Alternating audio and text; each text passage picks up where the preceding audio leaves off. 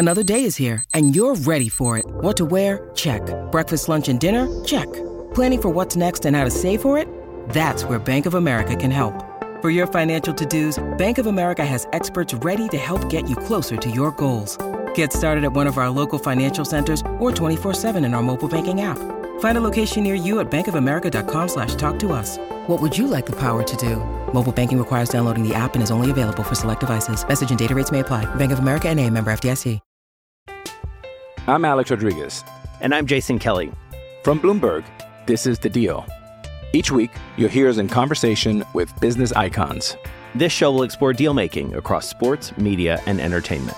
That is a harsh lesson in business. Sports is not as simple as bringing a bunch of big names together. I didn't want to do another stomp you out speech. It opened up so many more doors. The show is called The Deal.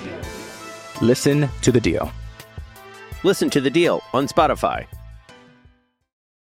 Ladies and gentlemen, tonight, the reigning, defending,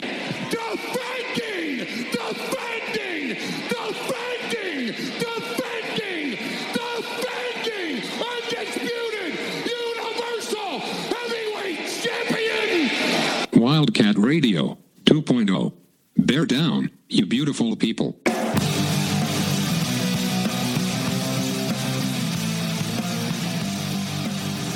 What's up, everybody? This is Wildcat Radio 2.0. I'm Adam Green. He's Brett Barry. And the Arizona men's basketball team took care of business. Really, they've taken care of business since they lost to UCLA. That seems like so long ago now. Arizona went up to Washington, and it wasn't the toughest set of opponents, Washington State and Washington, but still, going to Pullman, going to Seattle where Arizona has had trouble before. Arizona beat the Cougars 72-60 and then beat the Huskies 92-68. Especially impressive performance at Washington. Yeah, I mean, Washington State was, I think, what we thought was the bigger challenge talent-wise, that they'd been, getting up somewhere approaching bubble conversation, maybe. Been playing pretty well lately, yeah. Playing decently well of late. And Arizona goes and takes care of business there, which has not always happened in Pullman. Slow starts, but then they turn it on and do what Arizona does. And speaking of slow starts, they go to Seattle, have a slow start, and really turn it on. Yeah. And just run through a Washington team that's not particularly good, but it's always a tough place to play. And just winning on the in the Pac-12 on the road is inherently a challenge.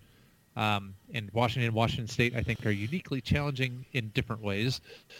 Washington State because Pullman, and Washington because that environment, that arena is, small and intimate, and it can make it a little more of a challenge for a visiting team. But Arizona took care of business and maybe get some guys off the schneid a little bit. Yeah, and that's the important thing, because when you look at their schedule, I think this Arizona team has finally reached that point, and maybe admittedly it was probably a few weeks ago, we're like, okay, we know they're really good. Let's get to March Madness. Right? They're going to be a top 3 or 4 seed no matter what. They're trending towards the number 1 seed, number 2 at worst. But it's like, okay, just get through all this. Get through it healthy, win your games, and be ready to go in March, which can make it kind of tough. And, their recent stretch, they beat UCLA. Then they beat USC. Then they went on the road and beat ASU. And then to go on for 2 more road games, Washington State and Washington to win, it shows something, I think, for this team, because there were some concerns a couple of weeks ago, especially after that loss to UCLA and Los Angeles, and then they came back and didn't look great in the home win against Arizona. So you're like, okay, well, they're kind of in a rough patch, and that happens. We kind of forget that happens even to the really good teams. And the last couple of games especially, and we can include the ASU game, and that had like a bad 3 minutes. And the rest of it was pretty much all Arizona. I don't want to call that a slow start. It was like a slow, 3-4 minutes. That was it, with ASU just going bananas. But really, Arizona has played more like they did earlier in the season, when they were clearly the better team on every given night. With the shots are falling, their size is mattering. Oumar Ballo continues his outstanding play. They're looking every bit the team that we thought they were, and every bit the team that we know can make a deep run in March. And I think one of those things that showed up in the Washington Schools games that shows Arizona when they're at their high point was Ben Mathurin, getting back to more effortlessly scoring, getting lots of dunks, hitting outside shots, You know, he had 25 points against Washington, 20 against Washington State. You know, that's what we kind of came to expect from Ben Mathurin for the first month or, 6 weeks of the season when Arizona was just throttling everyone. Mm-hmm. And then when the shots stopped falling, he's one of those guys that it really stopped falling for, and he's the best, maybe individual scoring threat on the roster. But getting him off the schneid in terms of, letting the game come to him a little bit more, letting him see the ball go in, whether it's, fun highlight dunks or some outside threes. I think before he came out, was it the Washington game, he hit a bomb from like 25 feet, knowing he was getting substitute outed for. So it's really good to see him, maybe pressing a little bit less, mentally and emotionally, trying to get shots to fall. And hopefully that only continues to pay off as Arizona moves through the schedule and into March. Yeah, and you see Ben Mathurin's stats. He took 12 shots against Washington State, made 7. Took 11 against Washington, made 8. That's super efficient. And I think one thing that we kind of lost track of, even during his, we could say, dry spell, when he wasn't putting up these gaudy offensive numbers, he was playing tough defense, he was rebounding, he was passing the ball, and it wasn't like he was jacking up 18 shots a game. It's almost like he got too passive in some ways, which I think is the sign with this team. Like, they do share the ball. Even in those tough moments, like, they play with each other. He's like, hey, I'll pass the ball here. Like, you need a confident Ben Mathurin. He is your most dynamic offensive player who can score from everywhere on the floor. Like, you need him to be confident, and this is a confident Benedict Mathurin. That's what you get. And then it trickles down. Like, Tubelis, he's looking healthy, which I think back to that injury he had. I'm like, oh, no. Like, this is the thing that derails their season, and it looks like it has not, fortunately, because Tubelis being healthy makes such a difference for this team. He's a walking double-double for them, and just that offensive presence down low, because Koloko, as great as he is, he's still not a giving the ball back to the basket and let him go to work type of guy. Tubelis is that type of a player. But then just, like, especially against Washington, like that game, once Arizona got going, it wasn't even close, and it became a dunk fest for them, which was similar to the second half against Arizona State. Like, they can do that to teams. They can, and it's not just, and they don't have to win. We've seen that, but man, it's pretty when they do it. Yeah, and I mean, not to nitpick either game, but there's been a bugaboo or two for this team when they don't reach their potential, and you saw that in both games differently. Against Washington, they only shot 60% on their free throws. Of course, it doesn't matter when you shoot 57% from the field as much. But free throw shooting has been up and down a bit. Overall, the team's a good free throw shooting team, but there's some games where, if Arizona makes their free throws at 70%, they don't lose. Well, and free throws, that worries you in a tournament setting, because sometimes we've seen it. Arizona wins or loses by 2, 3, 4 points. Free throws matter. Yeah, in that, 8 missed free throws against Washington doesn't matter as much as, say, a team of USC's caliber, or when, if you play a team like Illinois or Tennessee or Gonzaga, every one of those points is going to really matter. Mm-hmm. And then against Washington State, another kind of bugaboo that's been, facing this team, and maybe it's more centered on a player or two, specifically the turnovers. There was, 18 turnovers that game? Yeah. That's not what you want to see.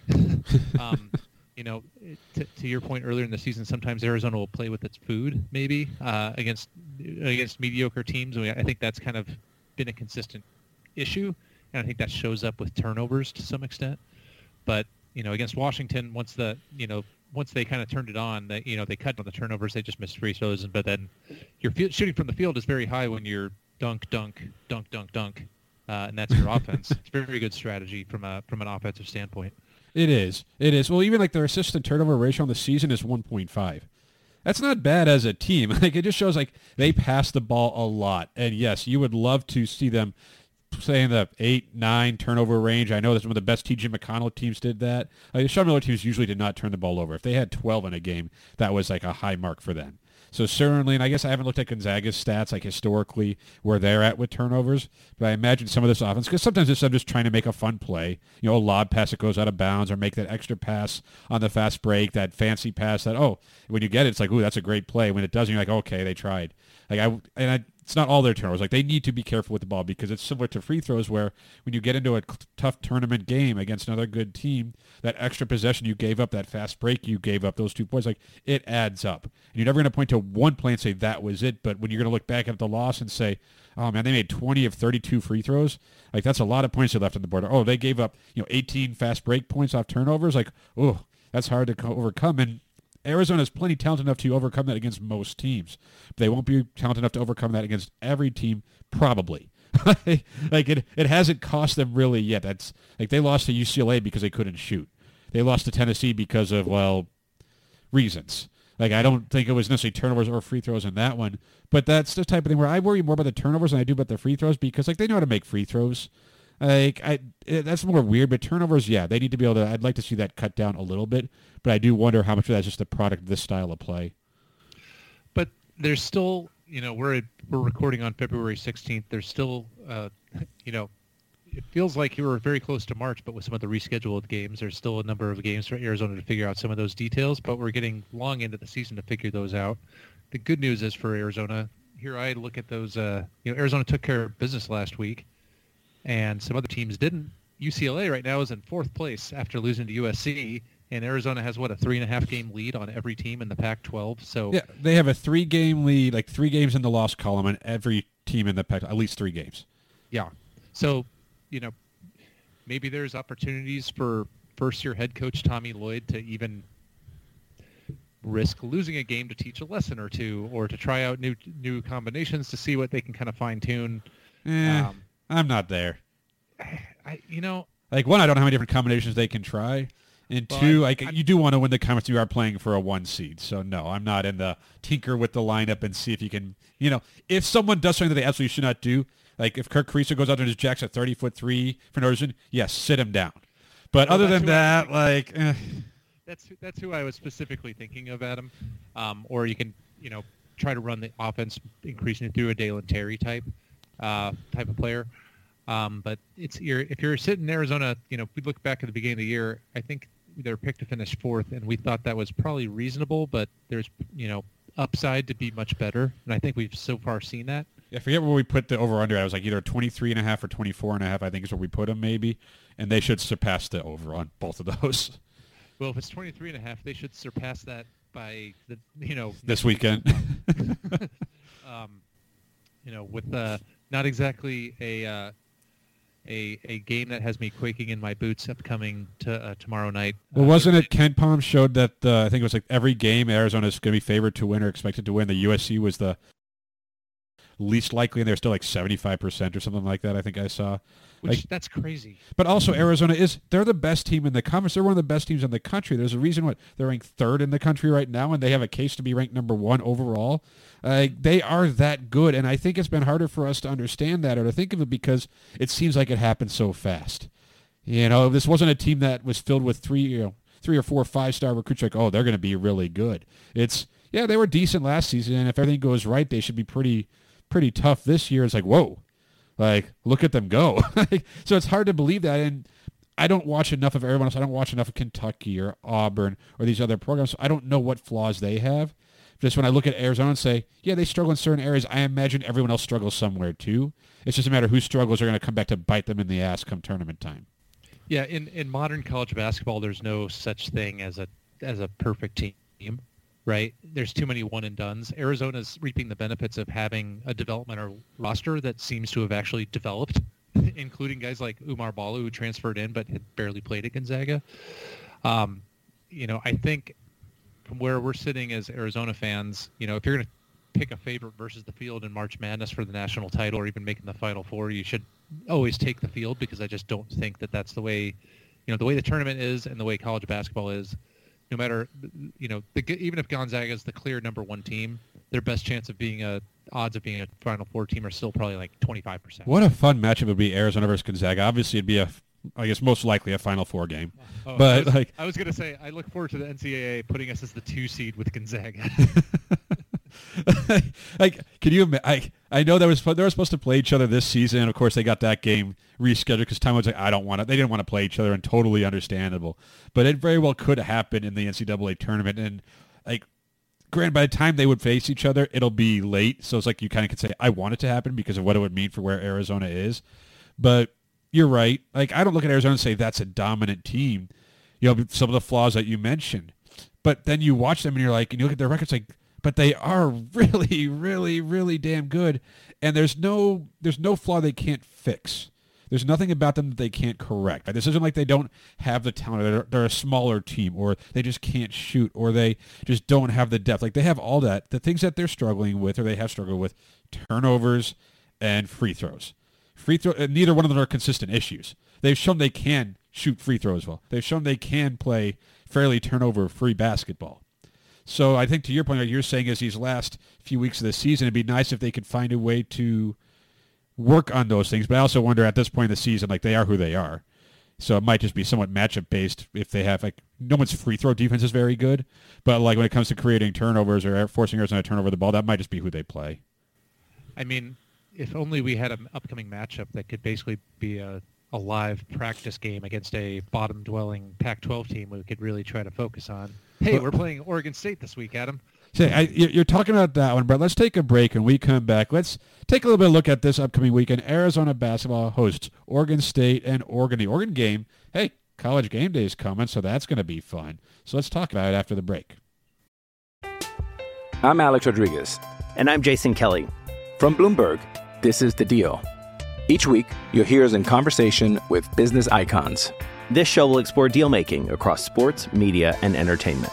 That is a harsh lesson in business. Sports is not as simple as bringing a bunch of big names together. I didn't want to do another stomp you out speech. It opened up so many more doors. The show is called The Deal. Listen to The Deal. Listen to The Deal on Spotify. We're back, and Brett, you mentioned it before the break. Arizona should have what is kind of like a live scrimmage against Oregon State. And this, that was a team that went pretty deep in the tournament last year, and it's like we knew they had no business being in the tournament. They wouldn't have been. I think they won the Pac-12 tournament, right? And if they don't win the Pac-12 tournament, they're not in the NCAA tournament. Credit to Wayne Tinkle for getting them as far as they did, but you knew they didn't have staying power. Like, they did. I don't think anyone expected to be this bad, but like that they were going to fall off. Yes, that was expected. Yeah, 1-12 in the Pac-12 and 3-20 overall.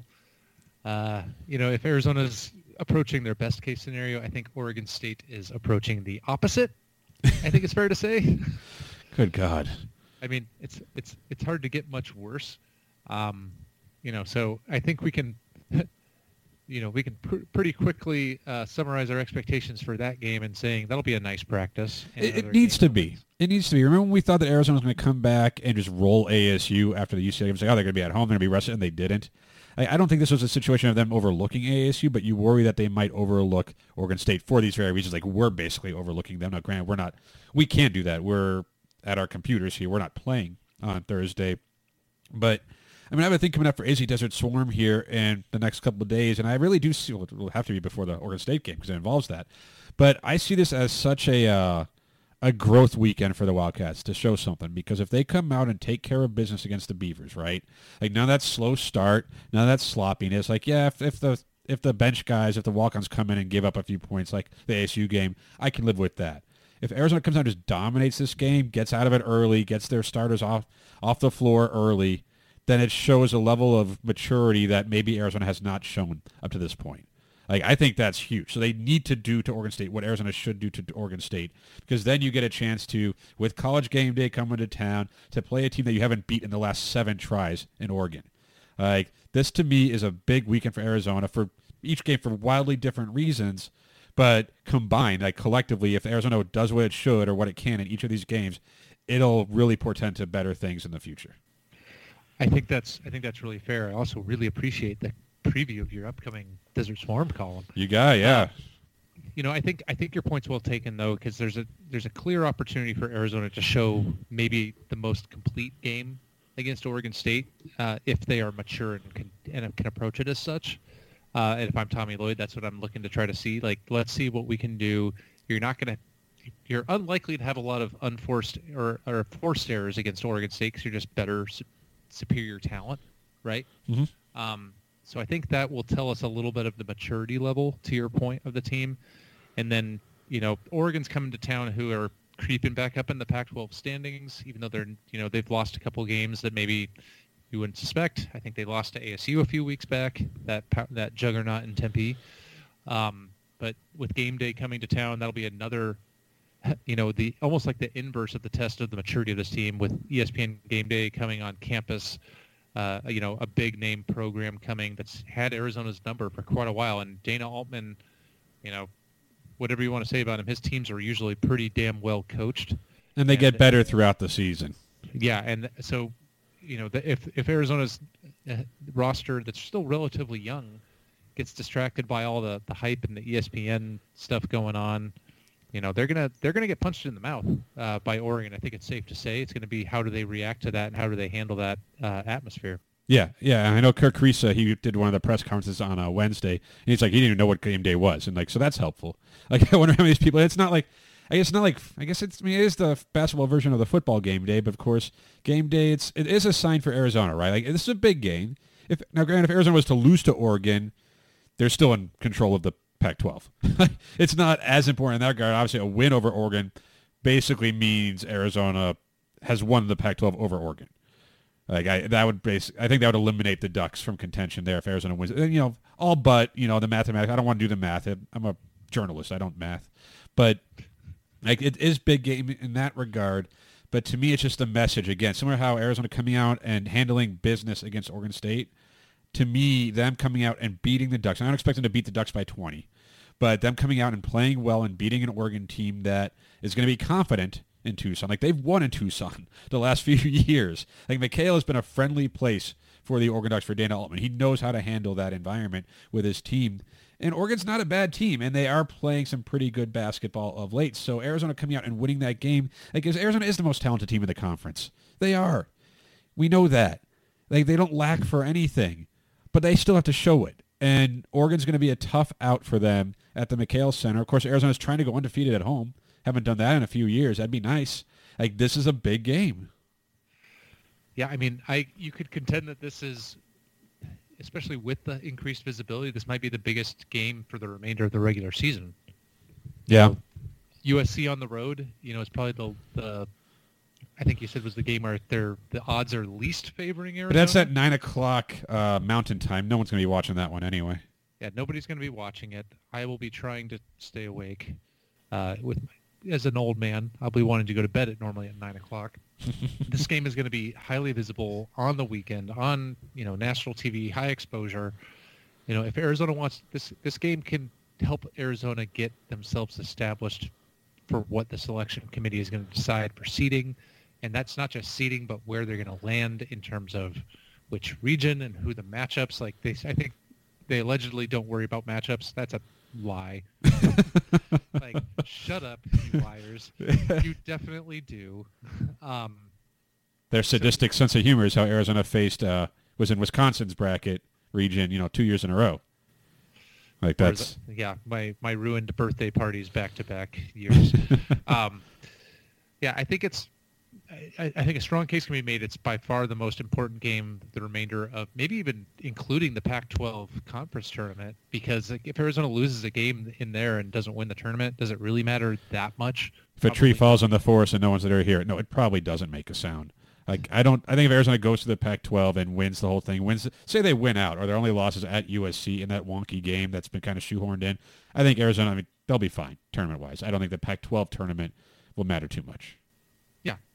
I agree. So I think this the Oregon State game is the game that maybe matters least the rest of the season, and the Oregon game on Saturday is the game that maybe matters most the rest of the season before the March Madness tournament. So it's going to be a very interesting dichotomy. It is because they are interesting, like big, not as big, but still both important. Because obviously, if you lose to Oregon State, oof. But to me, I wonder because, I guess every loss is different, right? Just because Arizona loses to Oregon. Like, if it's a really good game, and because the losses in McKale Center lately have not been blowouts, they've been really close games. Was it last season or the year before when Oregon Arizona took the lead or something, and Duarte hit a shot from the corner at the buzzer or something? Arizona's played Oregon really tough, but if Arizona really is the best team in the Pac-12 and really has kind of gotten back to the top of the mountaintop, then it doesn't matter that Oregon's good.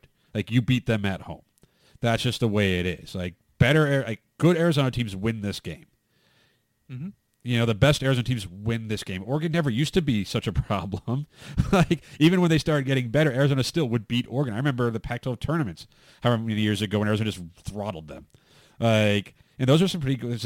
Wasn't a young guy, young on Oregon. I forget which one, Jason or someone young, and Arizona just destroyed them. Like, the best Arizona teams did that. And Oregon's good. I mean, Oregon's been to a Final Four. like they've been there.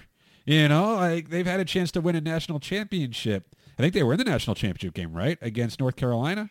The one in Phoenix or in Glendale. I think it was Oregon, North Carolina. But my point is they've gotten to a place where Arizona has not over the last 10 years. So right now we're saying Arizona's the best team in the Pac-12, and I have no doubt they are. But it's like just because you have the best record in the Pac-12 doesn't mean that the perception is you are the best team. You beat Oregon, like you win these next two games, well, then you've beaten everyone that's on your schedule at least once this season. You know, like no one can say that they beat you. So it's big. Yeah, and the team that's, as you pointed out, has had Arizona's number for a while, including at McKale. And I believe Arizona's still undefeated this season at McKale, and it'd be nice to hold that true. You know, I don't think this Oregon team is as good as teams years past in terms of sheer talent. But to your point also earlier, you know, Oregon and Dana Altman coach teams tend to get better and better as the year goes along, so it's going to be a real test. Yeah. But of course, it's a different system offensively for Arizona. It's a different Wildcats team that has played and lost to Oregon over the last few years, so that should be a fun matchup. That game is on Saturday. It is at 8 o'clock Arizona time. But I guess we got a nice blessing because the Oregon State game is at 5:30 p.m., like Arizona time. So one early, one late, but at least a late game is a Saturday, followed by a day off on Sunday. So, Brett, let's take one more break, and we come back. Let's do a mailbag. Jewelry isn't a gift you give just once. It's a way to remind your loved one of a beautiful moment every time they see it. Blue Nile can help you find the gift that says how you feel and says it beautifully, with expert guidance and a wide assortment of jewelry of the highest quality at the best price. Go to BlueNile.com and experience the convenience of shopping Blue Nile, the original online jeweler since 1999. That's BlueNile.com to find the perfect jewelry gift for any occasion. BlueNile.com. We're back. One more segment to go, and we're going to leave that up to you, the Wildcat Radio 2.0 listeners. We asked you the question on our Twitter account, Wildcat Radio. Just what do you got for us? So, Brett, you have all that stuff pulled up. What do the people want to know? So the people, starting with Nick Howard, a.k.a. at BD97, want to know, why didn't Ben win Player of the Week this week? That's fair. I think Arizona nominated him this week, right? It was Tubelis the week before, and Tubelis won. I imagine the Pac-12 just wants to give him to not Arizona guys every week, but that would be my best guess. I think that's probably right. Pac-12 is not known for doing Arizona a lot of favors in general, kind of like the NCAA. But you know, I think maybe the level of competition that Ben did it against had some influence. Yeah, it went to Drew Peterson from USC, who averaged, I'm reading this here because I don't follow USC, averaged 19.5 points, 7.5 rebounds, 6 assists, and 4.5 blocks to lead USC to a pair of victories. To be fair, that's pretty good.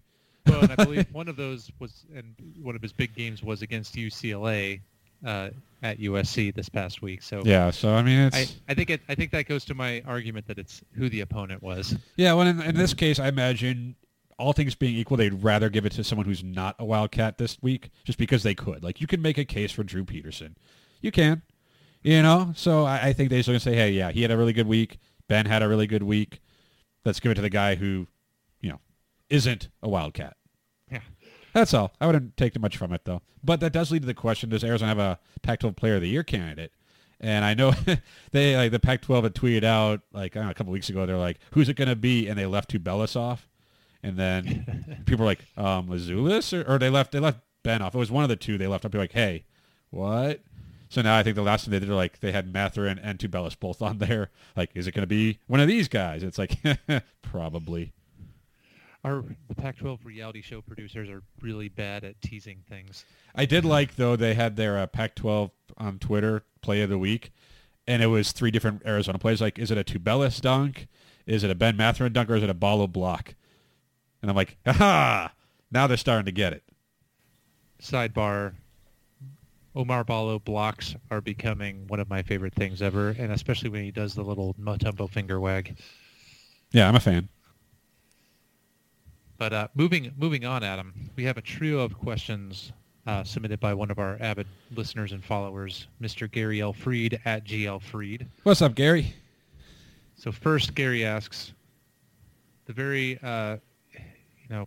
ethereal question that has boggled mankind for eternity.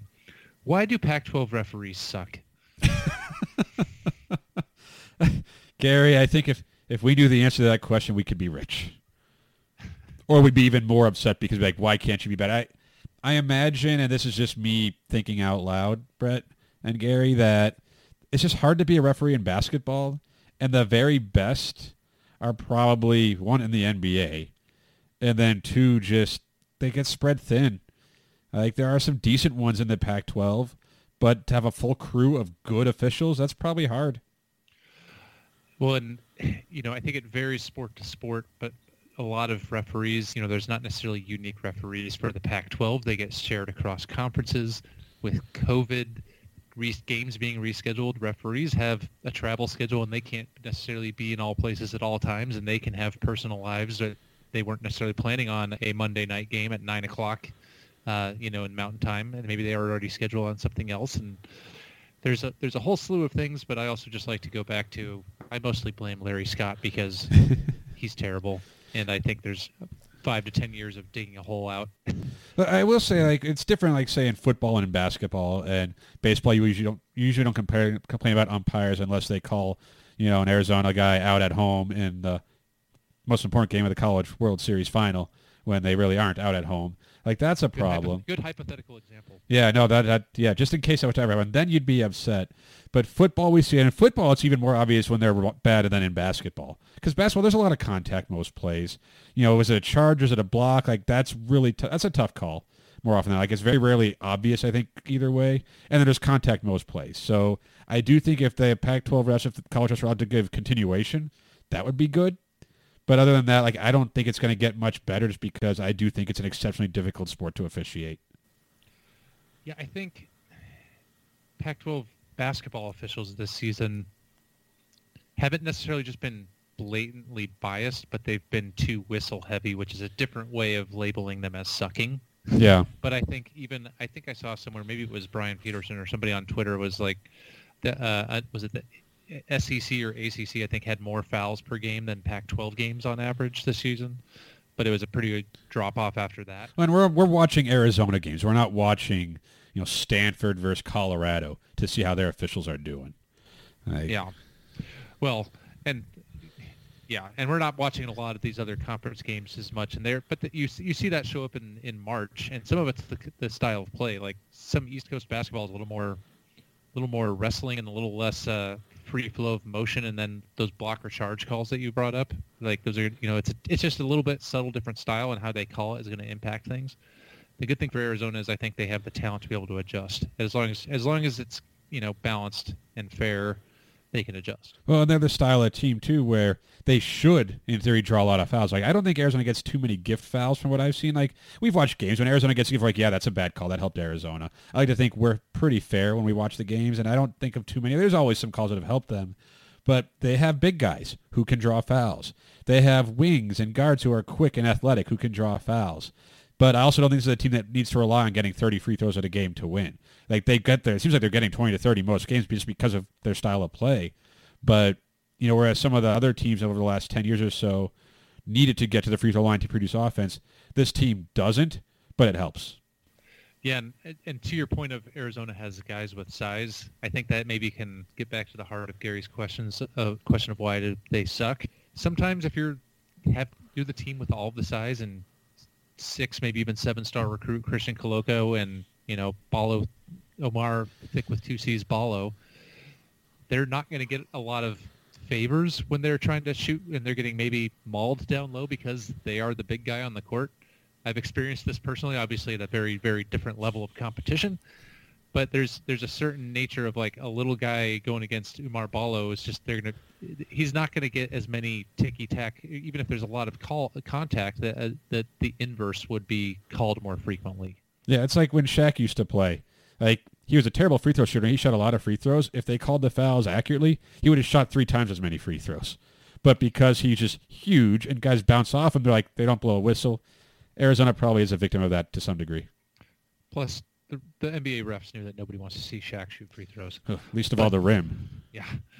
But moving on to Gary's next question, who do you think will get the number 1 and number 2 seeds, and which teams do you not want to face until the last minute possible? Oh, man. I'd be lying if I said I think I know who are the top seeds. I'd have to look at a bracketology to get an idea, because right now, I know Auburn's been good. I know Kentucky's been pretty good. I think Arizona, Gonzaga, they're right there. I have a rougher time with that one just because I don't watch as many. Admittedly, I don't. But in terms of who I don't want Arizona to see, I don't want them to see anybody, but I also don't fear anybody. And I say that in that the tournament's stressful. It's scary, especially when you have high expectations for your team. Every game is a chance for them to disappoint us, whereas if they win, great. Now they just made it to the next round with another chance to disappoint us.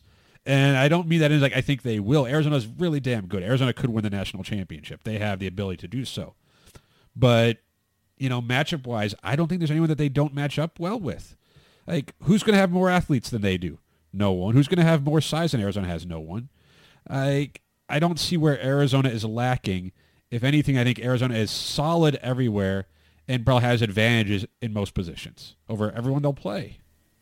Yeah, I think your points are well taken. I think there are still some teams that I have a little bit more concern about. But to answer Gary's question, I'm looking at Ken Pom and looking at the top 11, 12 teams. I think some of the 1 seeds are pretty much locked up with Arizona, Gonzaga. I got to imagine Auburn has all but locked that up unless they collapse. And then it's, kind of take your pick of Kentucky or Baylor, with the other being a 2 seed. Arizona's lost to Tennessee. They might squeeze into a 2 seed. Purdue's 22-4. They could be up there as a 2 seed. Kansas is up there 21-4. The teams that most concern me, the obvious one being Gonzaga, because they're, it's the Spider-Man meme where they're pointing at each other. They've been doing it longer, but people always wondered, what if Gonzaga had Arizona's athletes? We may know. The teams that most after that most concern me, or I would just like to put off facing as long as possible. Baylor, I think, is actually a team that has a lot of athletes and a really good defensive team. We know what they did to Gonzaga last year. Yeah, also I think Auburn kind of is a similar situation where they're, way up there in the adjusted defensive rankings. I think a really, really elite athlete with elite defense could give Arizona some challenges.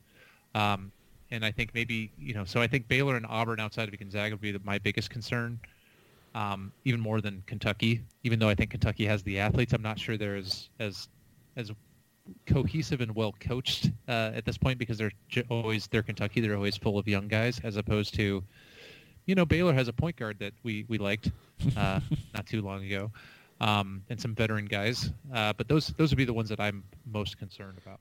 What worries me more is Arizona's inexperience than any individual opponent, and that's obviously something that they play a tournament game. Now they've experienced in the tournament. I don't know, but Umar Balo is the only player on the team who's played in a tournament game, and we know he didn't do much for Gonzaga last season. So, maybe it's a case where what Arizona doesn't know, it doesn't know enough to be nervous. It doesn't know enough to get stressed in those situations.